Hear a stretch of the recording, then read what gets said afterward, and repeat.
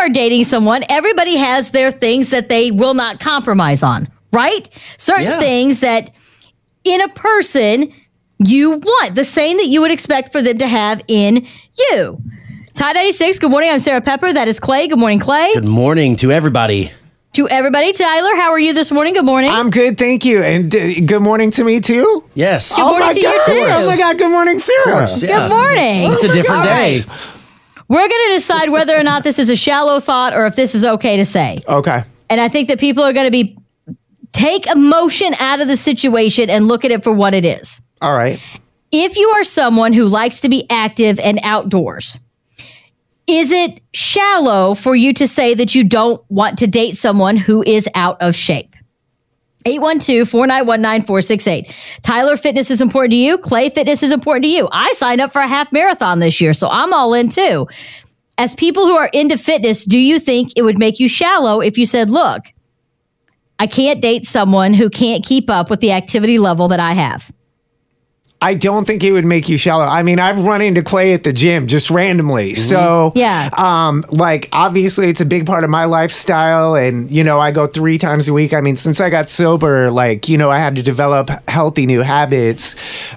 So to me, it's really important. And it would be a deal breaker if somebody were sitting at home and maybe not eating clean. And I know I sound like a big old damn jerk right now. So you can text in at 82474. Yeah, you tell him. Call Clay. Call Clay. Or you can call Clay and tell him I'm Tell me jerk. about it.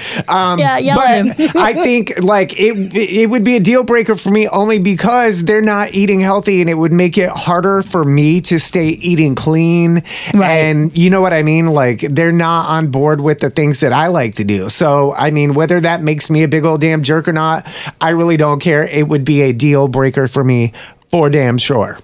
Clay?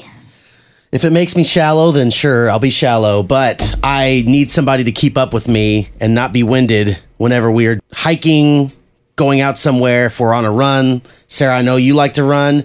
I don't personally like to run too much.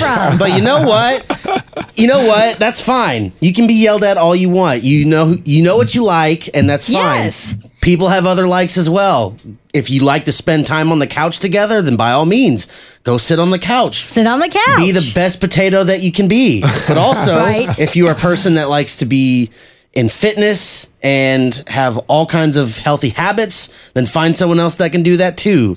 Why See, not? this is where it all stemmed from. I got yelled at because I said on my list of things that I wanted to date, I need someone who won't be winded if we go for a run. And the look of judgment that I got was like, that's so shallow. I thought you were a nicer person than that. And I didn't think it came from a place of trying to be mean. It came from a place of, I've worked really hard to get here. Right. And I know how quickly I could slide back. And if somebody's like, hey, do you just want to sit here and eat mashed potatoes and watch Netflix? I do, actually. I really do. That's what I really genuinely want to do. But I know I need to do this because I need to continue to be active. And I think I just likened it to saying, I don't want to date someone who smokes.